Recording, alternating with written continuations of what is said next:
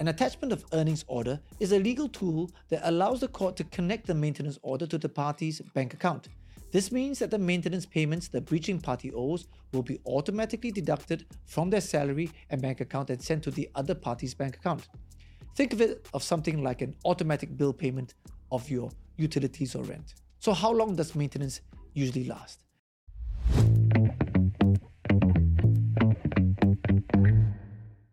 When a court in Singapore issues a maintenance order, it means that one party in a divorce or family court case is legally required to provide financial support to the other party as decided by the court. This support could be for a spouse or for children.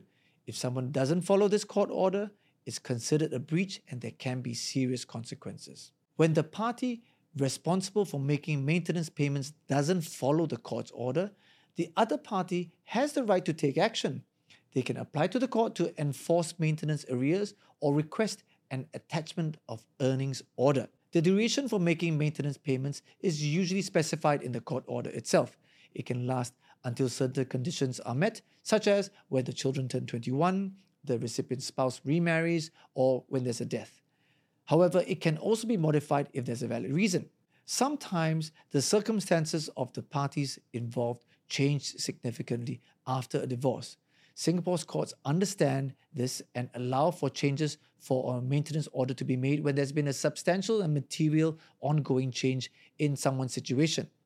This change can't be something minor, and it must be substantial, material, and ongoing. Examples include some of the following: becoming bankrupt, severe medical conditions, a significant increase or decrease in income, the sudden acquisition of significant wealth. The Women's Charter gives the court the power to make changes when it's satisfied that there has been a material change in the circumstances. So how do you know what counts or what doesn't count as a material change? It's important to note that a change in circumstances cannot be self-inflicted.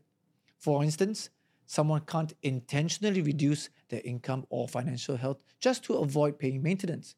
Similarly, the person receiving maintenance can't use extravagant spending as a reason for increasing the maintenance amount. So how then do you apply for a variation of the maintenance? To request for a variation of the maintenance order, you need to make an application to the court. This application should be submitted as a summons with a supporting affidavit, which should also include your explanation and details about why you want to change the maintenance order, and it should be backed and supported by relevant evidence and documents. How does the court decide how to vary the maintenance? When deciding whether to vary a maintenance order, the court follows similar principles as when it initially decided on the maintenance amount in the first place. The court considers all the facts and circumstances of the case and evaluates the reasonableness of the request. The critical difference is that the court now considers the changed circumstances of the person requesting the variation compared to when the original order was first made. So now you know. If you found this helpful, follow and subscribe to our channel for more legal things.